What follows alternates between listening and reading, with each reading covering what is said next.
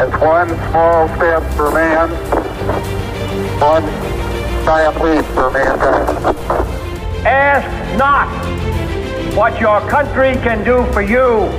Ask what you can do for your country. And to the republic for which it stands. The Democratic National Committee is located in the Watergate office building. The burglars forced a stairwell door, then taped its latch open. Well, I'm not a crook. I shall resign the presidency effective at noon tomorrow. One nation, under God. This is as close as we can get to the base of the World Trade Center. And you can see the two towers, a huge explosion now raining debris on all of us. We better get out of the way. Good Lord, there are no words. Indivisible, with liberty and justice for all. Title IX, the landmark civil rights law. It marked a watershed moment for women's rights when it passed in 1972. And the Supreme Court has overturned Roe v. Wade. Legal Anatomy of Current Events, preparing for launch.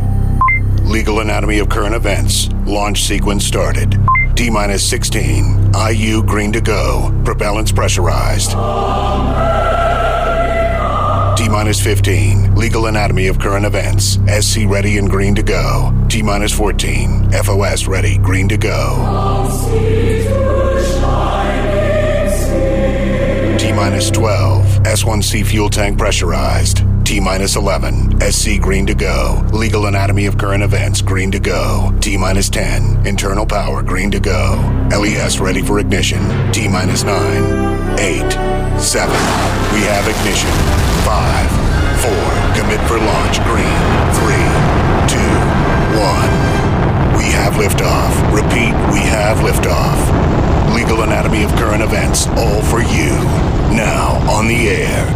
Target locked. Hello, America. Welcome to the Legal Anatomy of Current Events podcast. I'm Gary Bell, along with Brad Pollock. We are attorneys out of Denver, Colorado. Our law firm is Bell and Pollock. As stated, we're from Denver, Colorado, and we do this podcast for you to break down current events and give you a legal analysis of current events as they occur. And we try to give you the legal components in an easy-to-understand format. Some of it cannot be made so easy because of the legal formalities and the legal ins and outs and the legal nuances. However, we try to give you the basics of the information and try to make it interesting for you. We do it every week. We cover current events. And so we call it Legal Anatomy of Current Events. We want to try to break it down as to its anatomical parts for you. We call it Anatomizing Your Mind. So are you ready? Here we go. So, this is part 2.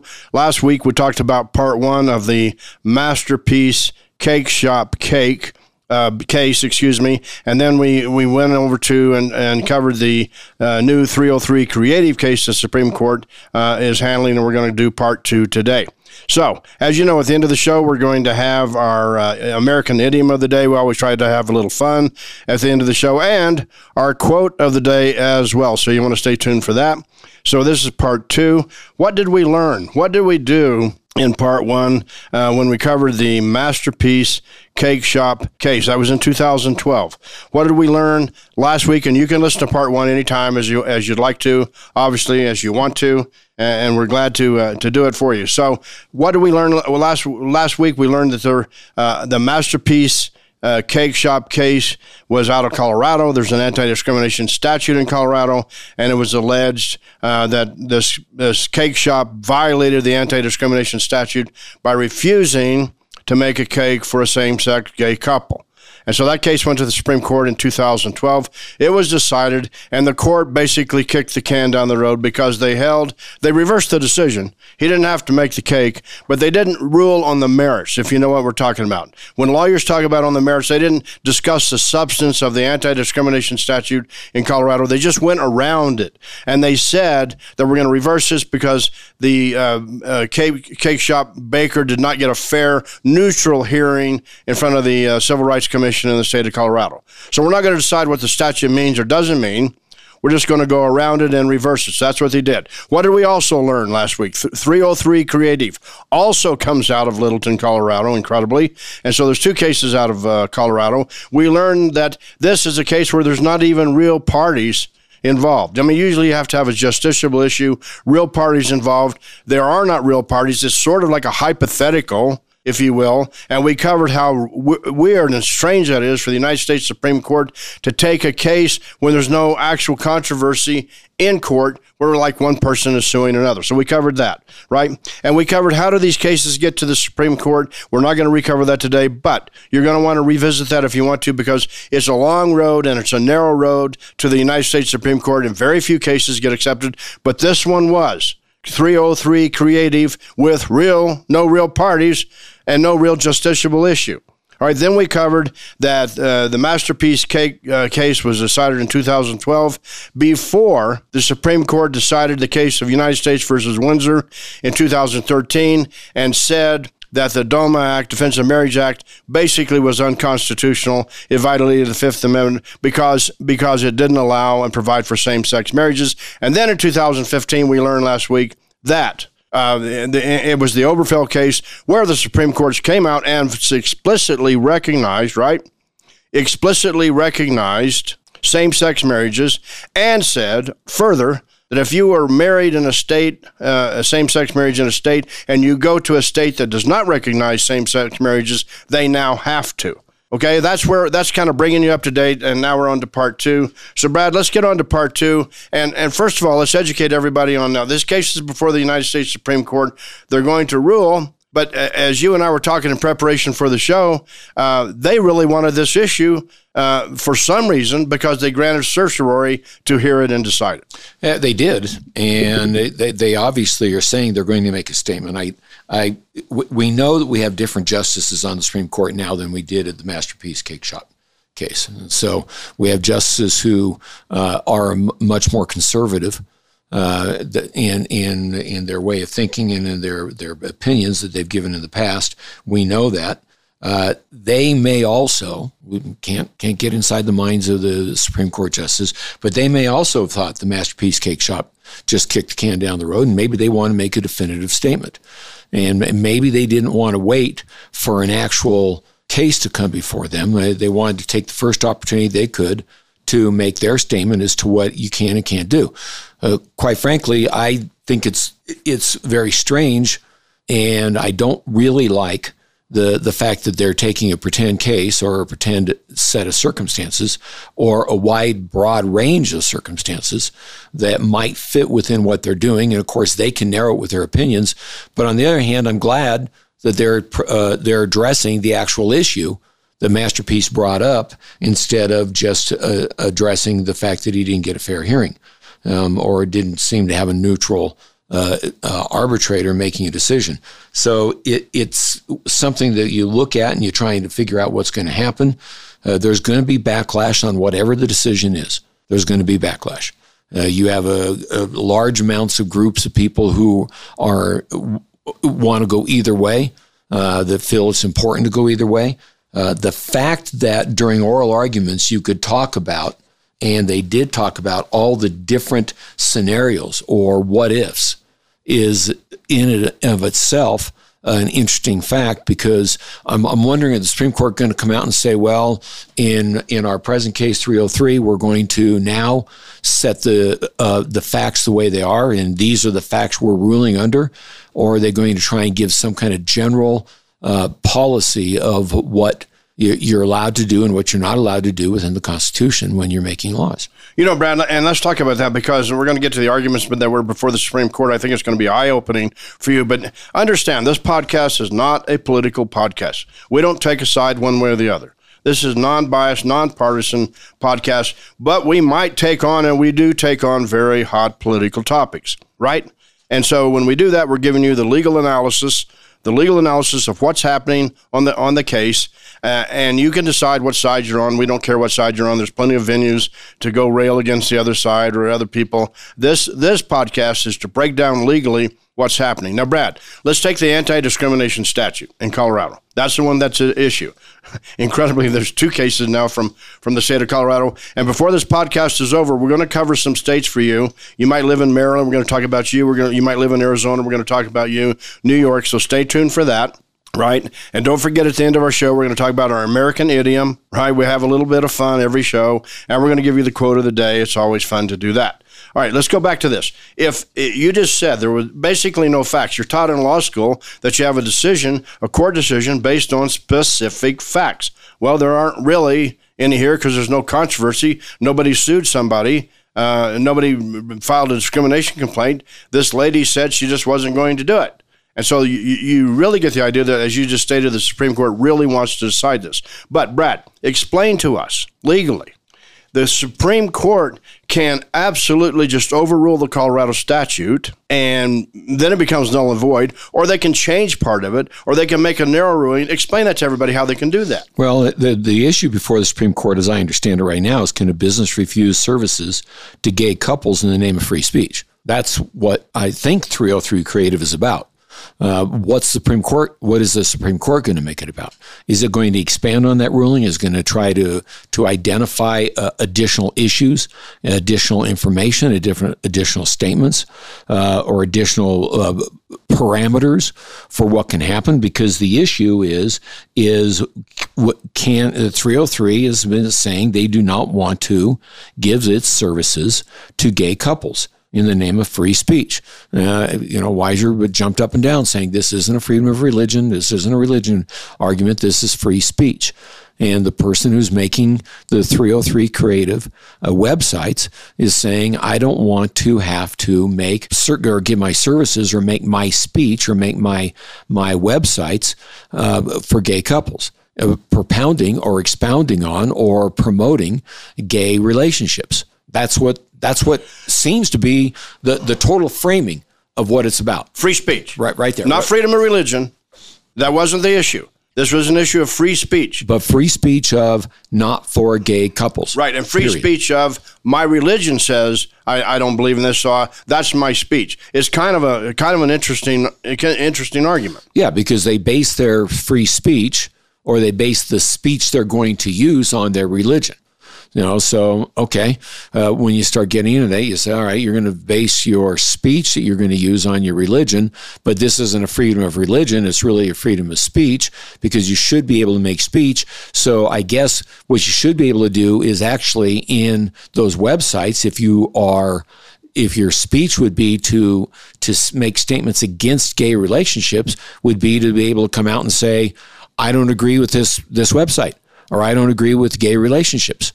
And can you do that? Right, but the Colorado statute and the statutes we're going to cover later in this podcast say you cannot provide, you cannot refuse to provide a product or service to somebody based on their sexual orientation, race, et cetera, et cetera. And that's what we're talking about here. But what happens when that product or service is something that is your speech? Let's talk about that, Brad. Let's go back to the Masterpiece case. He said, I don't want to bake a cake because it violates my principles, my religious principles. And so is baking a cake free speech? So let's take an example. If you just bake an ordinary cake with nothing on it, it doesn't say anything, there's no speech involved. But if you bake a cake that says something like, finally legal for same-sex marriages, then that's kind of a form of speech. So now let's go to creative. Well, Masterpiece Theater or Masterpiece Cake Shop made perfect sense to me when they went back and said we're going to do it on procedural grounds, because basically the facts weren't before the court at that point, because the cake maker was not being asked to make any kind of speech or comment or even decorate the cake in a way that promoted a gay relationship. It was for a gay couple, but he was not being asked to make any speech or make any statement or expound any point of view or belief on that cake. It was just make a cake with a nice wedding cake, a run-of-the-mill, a neutral gender wedding cake that was going to be used in a gay wedding. Right. So, that's a step further. Can I make a statement or make something and then once I've sold it, or as I'm selling it, then make restrictions on it where it can be used and for what it can be used? Exactly. And we're going to give you some examples of the arguments before the Supreme Court in the creative case, okay, that you're gonna love to hear those.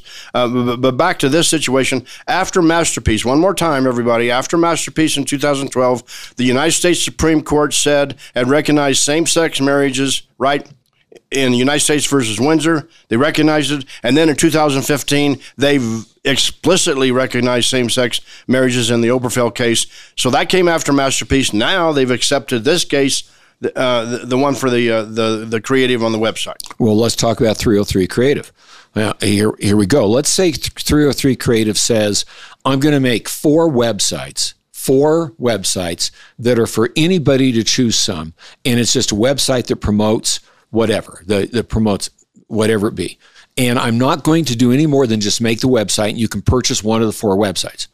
Okay, so the website can be neutral gender, can be one where somebody walks in and says, okay, I want this website or I want that website. It may be used to promote a discriminatory or a gay couple type relationship, but its content in and of itself is so neutral that you would never say that anybody's having to use their speech and be infringed on their freedom of speech to make the website. You mean Creative 303 then designs a generic website, nothing that offends her speech, and then you take it over as a same-sex couple and you add whatever you want. It'd be good. It'd be like a jewelry store selling rings. Okay, we're selling rings. It's not a product where you're actually saying this is for a gay relationship, it's for a straight relationship, it's for anything else. It's just selling rings. Can a jewelry store look and say, you have to tell me when I sell this to you, you have to say that you're not going to use this in a gay relationship? Can a jewelry store do that when all they're doing is selling a ring? They're not making a statement. That's the same thing. And that's where the problem comes in with the 303 Creative is what set of facts are the justices going to apply? Because there are no facts. Because you can do, okay, we've got these four just neutral gender websites or promotions that can be used. Now we go to the next step and you say, well, what about if the gay couple calls up and says, we want you to make this little change to the website. We want you to make this little change to it. We want you to make these changes that promote now gay relationships. And she says, I don't want to do that because that violates my free speech. And can she say, no, I'm not going to do that? That's different. They say that's being prejudiced and biased. And okay, so go back to the jewelry store when they're doing the ring. What if they want to inscribe, dear Steve, I'll love you forever, David, inside the ring? Can the jewelry store say, not going to put that inscription inside the ring because that's against my free speech and I don't have to put that inside there. Go down the street and find somebody who will do this, but I'm not going to do it. And see, the Masterpiece case in 2012 did not cover the statute. It went around the statute and said there was no neutral hearing, so they reversed it, but they didn't cover the statute. Now, Brad, that leads right into what were some of the arguments brought in front of the Supreme Court on this Creative 303 when they heard oral argument early part of December. I'll give a couple, you can give a couple, but are you guys ready? Are you sitting down, ready to go on this? These are arguments before our United States Supreme Court asked by our justices. One of them asked the question, well, Mr. and Mrs. Lawyer, what if a black Santa Claus was asked to take a picture of a child dressed in a Ku Klux Klan outfit? A black Santa Claus. Here's a child dressed in a Ku Klux Klan outfit. What about that? That was a question asked by the Supreme Court justice. What do you got, Brad? Well, I can give you another example as far as the Black Santa. I see this as being something that can create a dilemma. I don't know if it fits into the 303. When I look at 303 Creative, I go, how does this fit within it? I'm not so sure it does. Right. Where's the freedom of speech here? Or can the Black Santa say, no, I'm not going to do that because, my freedom of speech won't allow me to promote a Ku Klux Klan, and I'm doing that by you being able to sit on my lap as a Black Santa. I suppose that'd be the freedom of speech. But once again, the court's going to have to really stretch to apply those facts. A photographer asked to take pictures for the Jewish dating website, JDate. Okay. That was asked in the oral argument. Can a photographer be asked to take pictures for the Jewish dating website, JDate? Well, okay, where do we get to the photographer's actual speech and creativity versus just taking pictures? And, so it is a photographer saying that, I don't believe in the Jewish dating website. I'm not going to do it. Is that a discriminatory act? Is that a classification of discrimination? Religion usually is a classification of that. But can a photographer say, I'm sorry, I don't do Jewish weddings? Right. Another one was asked one of the justices asked about, well, what if somebody doesn't believe in interracial marriages? And, of course, Clarence Thomas, one of the justices, he didn't ask the question because he is involved in an interracial marriage, but another justice asked the question. And then Justice Alito came out and said, well, I don't think that's relevant. I mean, this is an electric atmosphere in front of the Supreme Court asking these questions. Think about it. Well, what was Alito saying?